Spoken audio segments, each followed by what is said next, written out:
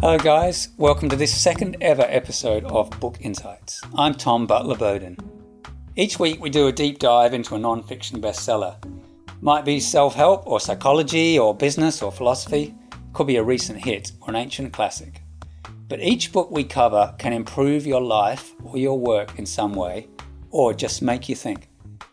If you're mainly into motivation or self-improvement, I'll try to widen your references and expand your mind a bit. Or if you're more into highbrow stuff, I'll highlight some amazing books for success you might not know about. So, today's book insight, Enlightenment Now by Steven Pinker. You might know Pinker from his 2012 book, The Better Angels of Our Nature. In that one, he argued that violence and war were on the decline and humans were becoming a more peaceful species. Enlightenment Now is sort of the sequel to it. By enlightenment, Pinker's not referring to a kind of Eckhart Tolle spiritual state, but the intellectual and philosophical movement that dominated Europe during the 17th to 19th centuries.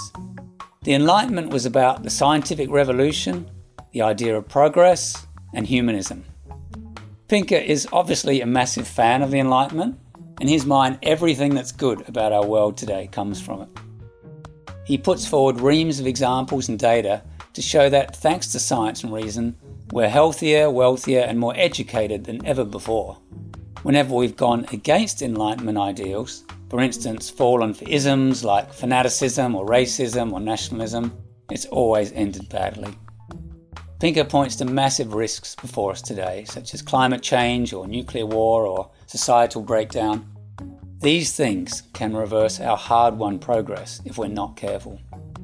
So this idea that we'll only continue to improve if we stay on the path of reason, science and facts, it's also the argument of Danish statistician Hans Rosling in his book Factfulness, which you also might know and which we're going to cover in Book Insights.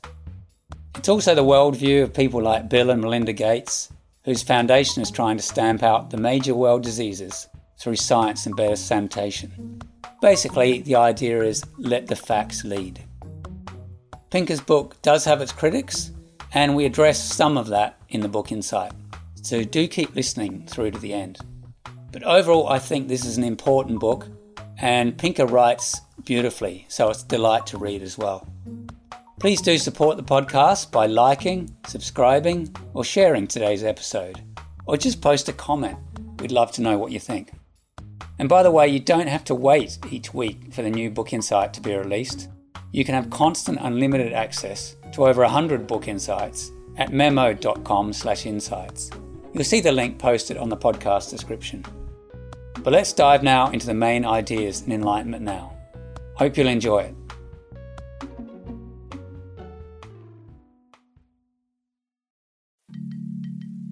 No matter who you ask, the general consensus seems to be that the world is worse off than it was in the past. On top of that, the foreseeable future doesn't look much brighter. In conversation and in the news, you're unlikely to hear much that's positive about the world. Discord and conflict reign supreme. Prejudices are on the rise, as are terrorism and nationalism. Society is becoming polarized. The question is, are we falling off into an abyss? Or are we just unable to appreciate progress? In almost every demographic across the world, people's outlook is pessimistic. But on the other hand, people are demonstrably and statistically getting happier, healthier, and wealthier. In short, we think that things are getting worse, when in fact, they're getting better. This tension and how it has arisen is at the crux of Enlightenment Now. The subtitle of Steven Pinker's 2018 bestseller is The Case for Reason, Science, Humanism, and Progress. It traces our progress back to the ideals of the Enlightenment that began to emerge in 18th century Europe and looks at where we stand now. In many ways, the book is a follow-up to Pinker's 2011 book, The Better Angels of Our Nature, Why Violence Has Declined. In this, Pinker also assessed the current state of the world from a position of optimism. In Enlightenment Now, Pinker carries out a statistical analysis of human flourishing. He argues that it's the values of reason, science, and humanism that emerged during the Enlightenment that have been the main cause of the general betterment of humanity.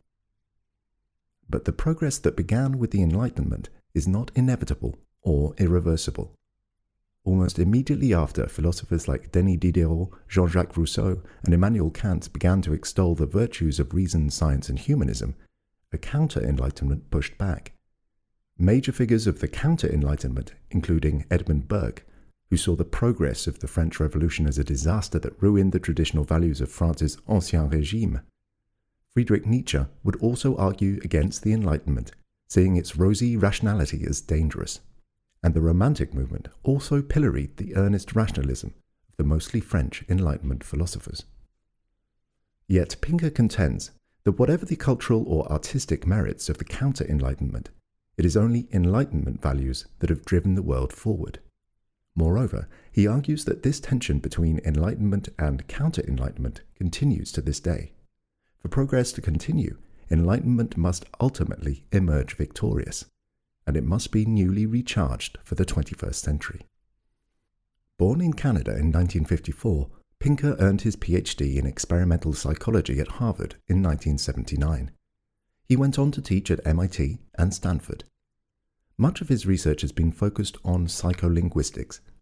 He's currently a professor of psychology at Harvard. In this book Insight, we'll explore the following 4 topics that Pinker covers to support his argument. First, the advent of reason and science. Second, the case for humanism. Third, progress. How far have we come? And fourth, continuing the push. What's next for our progress? We'll conclude by taking a wider look at the context around Pinker and Enlightenment now, as well as addressing any potential criticisms.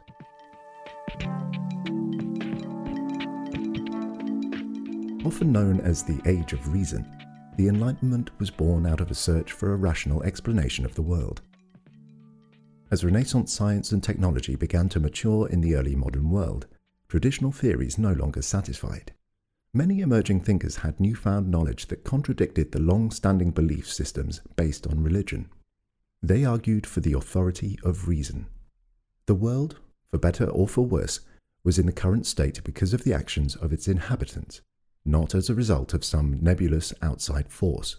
For the same reason, it could also be changed by humans. Armed with the knowledge that reason could be applied towards their search for solutions, people began to use science to study human nature. They started to gain an understanding of humans grounded for the first time in early forms of neuroscience, biology, and psychology. While rationalism provided the impetus for improvement, and science the means, the values of the Enlightenment couldn't be considered complete without an ultimate goal. Science and reason were necessary conditions for change, but unlike religion, they didn't provide anything to aim for. But Enlightenment thinkers did eventually unite around a single goal that would fuel and steer the age of reason and scientific inquiry: humanism. Humanism is a philosophical and ethical position that emphasizes the agency and inherent value of human beings. Here is Pinker himself speaking at the Oslo Freedom Forum in New York. The third Enlightenment theme is humanism, that the ultimate moral purpose is to reduce the suffering and enhance the flourishing of men, women, and children. That is, their life, health, happiness, knowledge, richness of experience. This applies to the individual and collectively.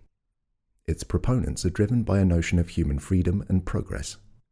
Historically, humanists have seen traditional beliefs and values as holding us back from fulfilling our potential. Pinker asserts that only science and reason can deliver the paradise that religionists mistakenly claimed would result from spiritual faith. The 18th century Enlightenment thinkers' drive towards humanism has had a number of effects that continue to shape the world today. Humanism is against all forms of coercion, dominance, and violence. Enlightenment humanism deplores war. War can only be justified in the implausible circumstances that the needs of the perpetrators outweigh the harmed individuals on both sides of the conflict. It prohibits slavery, as the complete suffering of the slave can be in no way balanced against any resulting improvement in the slaver's life. There are also the key principles of utilitarianism, which was pioneered by English philosopher Jeremy Bentham concurrently with the Enlightenment in the 18th century. The practical effect of humanism is a deontological moral philosophy.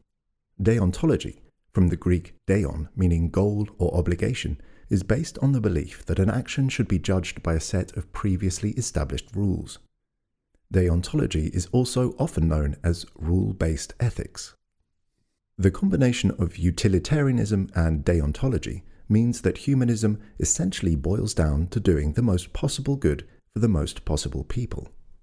But it also recognizes that humans are valuable in and of themselves and shouldn't be treated as a means to an end. No person is expendable. In the centuries since the Enlightenment began, the world has improved in many ways. Though some of these improvements are contestable and subjective, others are not. Certain aspects of progress can be measured objectively. Being healthy is better than being sick.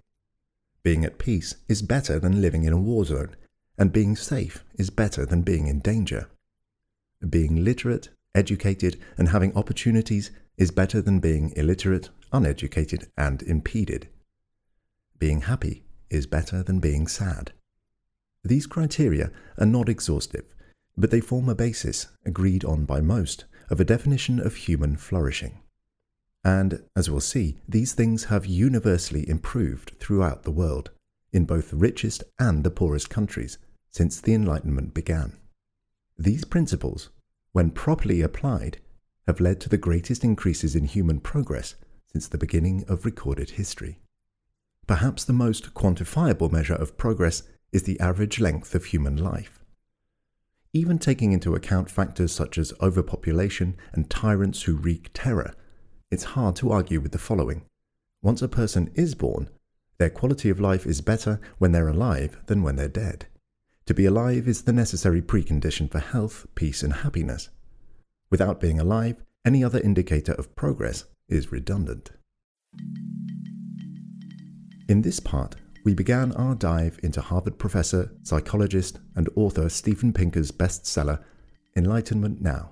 We learned about the Enlightenment, or the Age of Reason. Pinker explains that our progress over the past 300 years is due to the ideals set out by Enlightenment thinkers in the 18th century. These ideals look to science, reason, and humanism for the answers to the big questions that life throws up. In the next section, we'll go into the statistics that Pinker presents on the dramatic increase in human lifespan and its resultant benefits.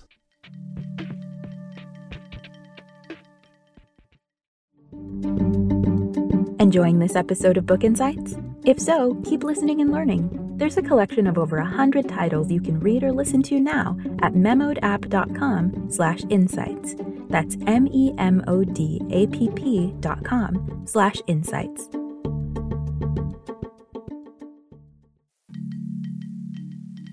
Wherever you live in the world, it often feels impossible to avoid the headlines declaring that we're doomed. But are we really heading towards an abyss? Or have we forgotten how to acknowledge progress? With galvanizing optimism, in his best-selling book Enlightenment Now, psychologist Steven Pinker argues that we are happier, wealthier, and healthier than ever before. We just need to look at the statistics for proof.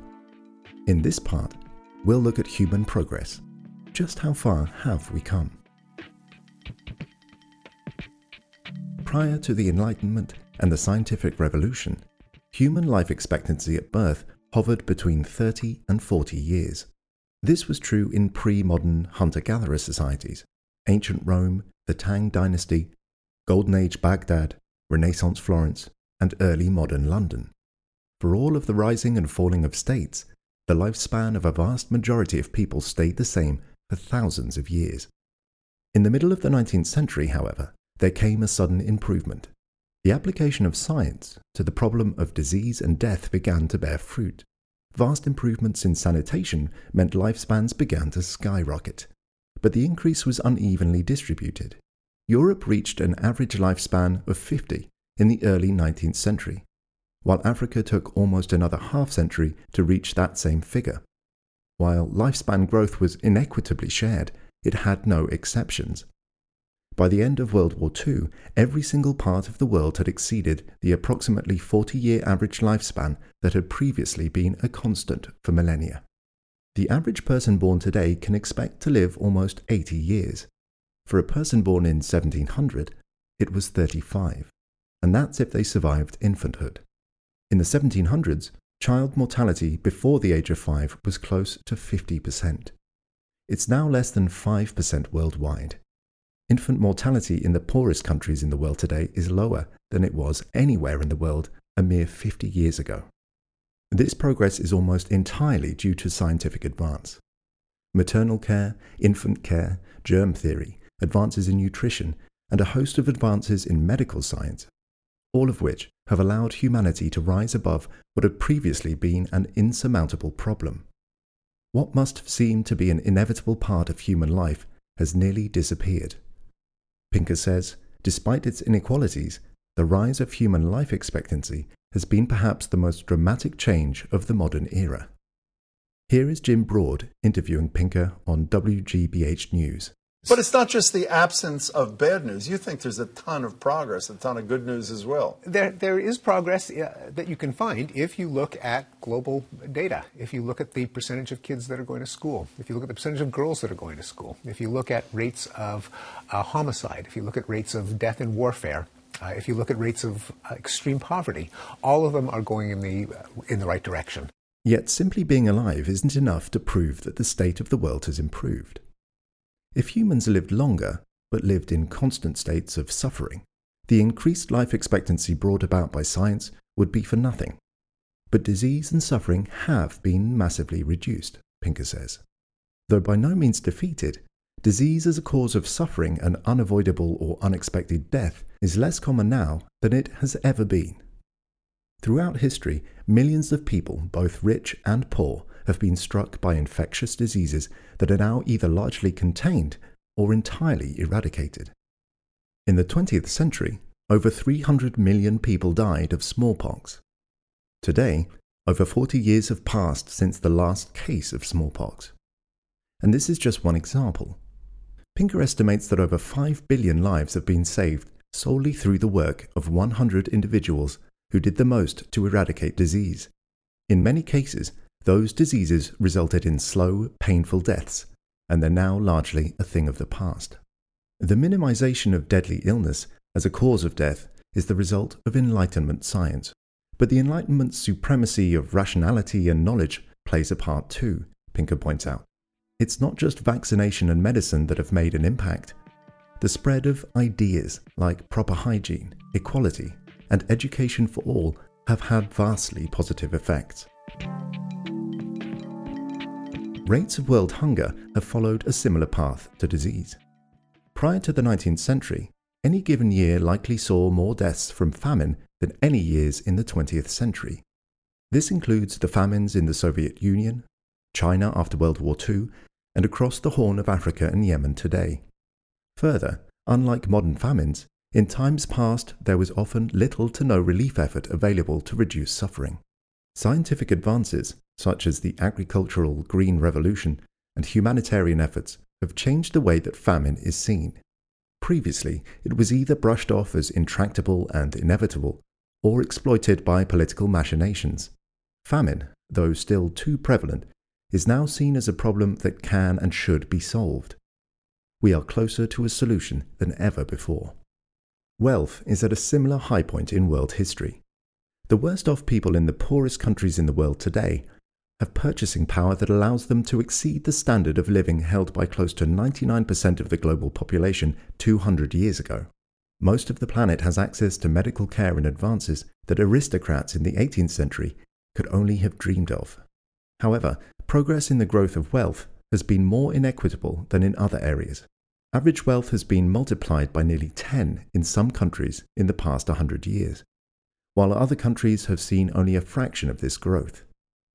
But Pinker points out that even in the most impoverished countries, material welfare is increasing at a steady rate.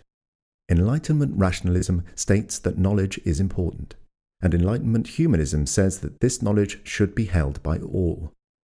Right now, both of these ideals are being put into place more consistently than at any other time in history. In some countries, the provision of basic education and the achievement of basic literacy are problems that have essentially been solved. In Western Europe, the United States, Canada, Australia, and New Zealand, the amount of people who haven't received any education is almost zero. Whereas 150 years ago, almost a third of the population in these places would have lacked the educational levels we take for granted today. Literacy and education rates in even the poorest parts of the world are higher now than they were in the richest parts of the world prior to the Enlightenment. A person in South Sudan or Afghanistan today is more likely to be able to read and to receive a basic education than your average Dutch person in the late 18th century. Moreover, with two exceptions, the world has reached gender parity in literacy. This would have seemed preposterous to many only 30 years ago, when only 2/3 of girls were taught to read worldwide. Today, with the exception of Pakistan and India, the literacy gap between males and females is statistically insignificant. And despite setbacks, the trend is improving in these two countries. The gap is decreasing every year. In this part, we continued our exploration into Steven Pinker's Enlightenment Now. Pinker contends that the problems that we currently face, problems that could cause existential oblivion and end human flourishing forever, can be answered by the Enlightenment ideals. Thanks to science and reason, we, as humans, are healthier and more educated than ever before. Next time, we'll conclude our book Insight by looking ahead and asking, what's next for our progress?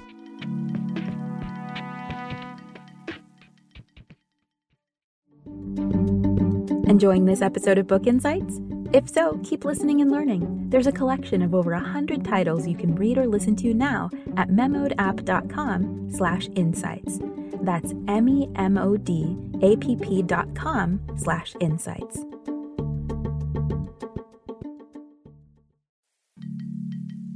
We're wrapping up our deep dive into Enlightenment Now, the case for reason, science, humanism, and progress by Harvard professor and psychologist Steven Pinker. For Pinker, humankind's ability to overcome nuclear threat, the rise in prejudice, global warming, extremism, and terrorism lies in our ability to forge a newly rejuvenated enlightenment for the 21st century. In this part, we're asking the question, what's next for our progress? We'll have a brief recap of the lessons, then conclude with a consideration of Pinker's legacy. The universal progress in health, material wealth, and education are not the only examples of the progress instigated by the Enlightenment. More people live in democratic societies than ever before. People are less likely than ever to die violent deaths. This is true despite the recent increase in terrorism, which Pinker contends has been given an overstated importance on a global scale. Despite apocalyptic fears, terrorism at its peak caused 30 times fewer deaths than are currently caused by motor vehicle accidents each year. Fears that the world could end in catastrophe are as old as time.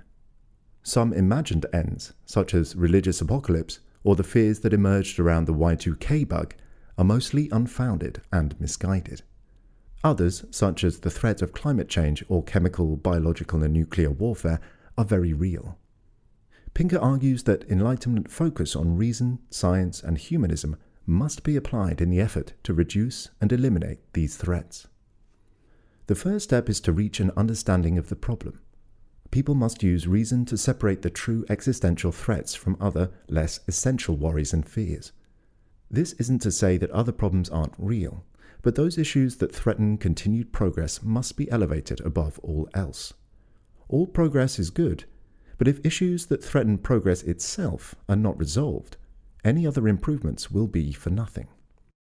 Pinker's point is that progress is not a foregone conclusion. Failures happen despite the positive trends, and a reversal is not impossible. Scientific analysis must be applied to the search for solutions. Once identified, a problem must be broken down into its fundamental parts. It must be understood on the basis of objective data and information. Any attempt at resolving the problem must be made on these findings, using evidence-based approaches.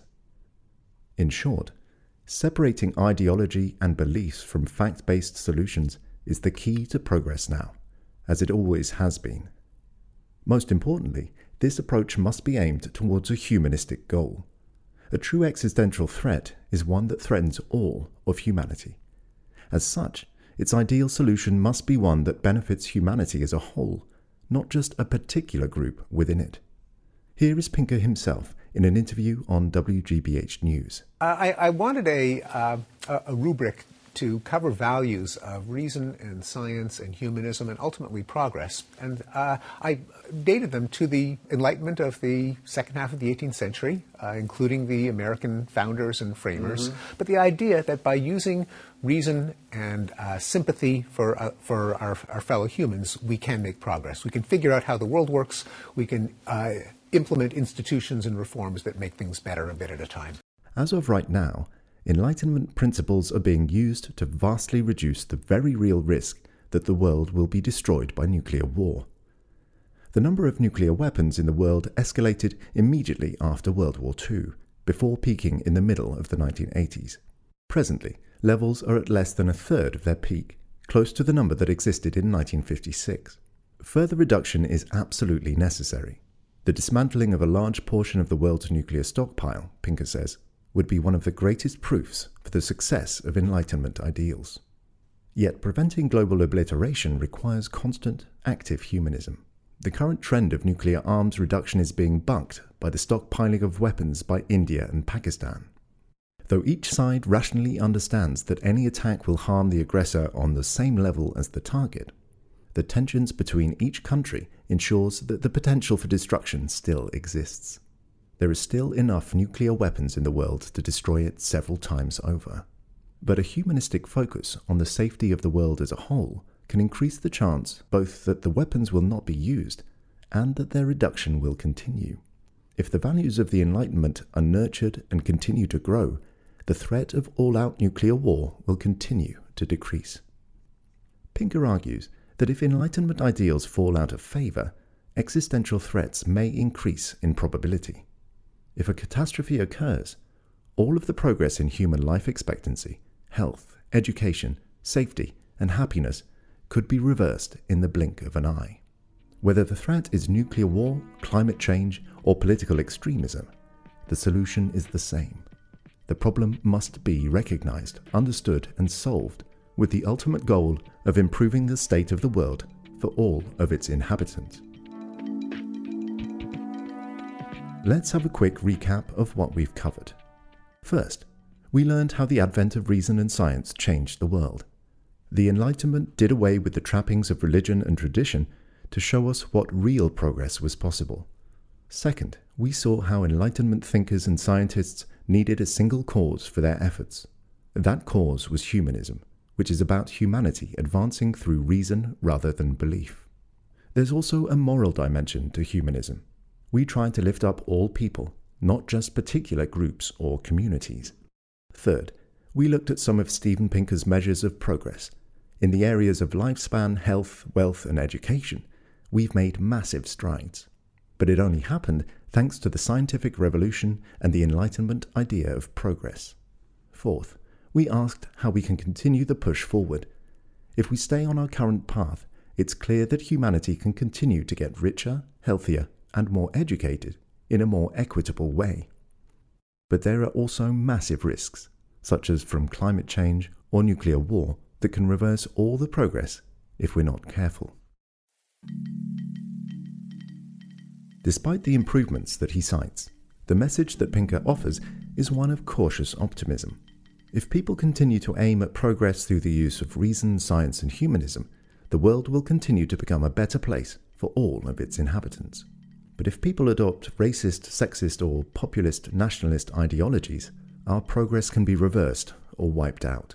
The world is getting safer, healthier, and richer, but there will always be a possibility of a complete reversal of human progress, thanks to culture, religion, or politics. Pinker has been criticized for cherry-picking parts of his argument, and Enlightenment Now can at times come across as unbalanced. Hans Rosling's book, Factfulness, also takes a statistic-based optimistic view of the world. But where Rosling encourages us to embrace the facts that don't fit with our worldview, because that's exactly how we learn and grow, Pinker tends to gloss over any ideas or facts that might contradict his case. For example, the philosopher David Hume is notably absent in Pinker's discussion around the 18th century Enlightenment, even though he was arguably one of its greatest figures. Hume famously wrote that reason is the slave of the passions, which might account for his omission in the book. Pinker is at pains to establish the Enlightenment as an age of straightforward logic and moral reasonableness. Yet, as the philosopher John Gray has pointed out, Pinker's presentation of the Enlightenment seems to be completely free of evil. The fact is, tyrants like Stalin repeatedly appealed to Enlightenment ideals of progress when enacting mass human extermination. Finally, many have also questioned Pinker's insistence that we're getting happier as a society. You don't have to look far to find statistics that counter this. Depression and anxiety have risen unquestionably in the past decade. These criticisms aside, Enlightenment now is in no way a manifesto of contentment. Pinker doesn't ask his readers to decide that the world is good enough just as it is, or that progress will take care of itself. He fully admits that the world continues to face countless serious problems. The number of people living in poverty is enormous when compared to the amount of wealth that exists in the world. Too many continue to die from diseases that could be prevented by basic medical care, and too many die in wars over issues that could be resolved through non-violent methods. Gender, racial, and sexual inequality are still rife, and in some areas are getting worse. The Sultan of Brunei's 2019 move to punish homosexual sex with death by stoning is just one of many examples. But these problems in no way invalidate the central point of Enlightenment now. Yes, the world is plagued by preventable inequality, discrimination, and death. But Pinker's case is that the history of the world shows us that rational application of science aimed at the improvement of humanity as a whole can succeed. We can live longer, happier lives. We can be healthier, wealthier, and wiser. We can reduce the impact of war, racism, sexism, fascism, and extremism. The facts show that we have achieved astonishing progress, but it will only continue if we stay on the path of reason, science, and facts. We can't take any of it for granted, as we could easily return to a new Dark Ages. Enlightenment thinking got us to where we are now, but its flame must stay lit. Thank you for listening to Book Insights. Check out the rest of our content at memodap.com. Please keep in mind that the information provided in or through our Book Insights episodes is for educational and informational purposes only. It's not intended to be a substitute for advice given by qualified professionals and should not be relied upon to disregard or delay seeking professional advice.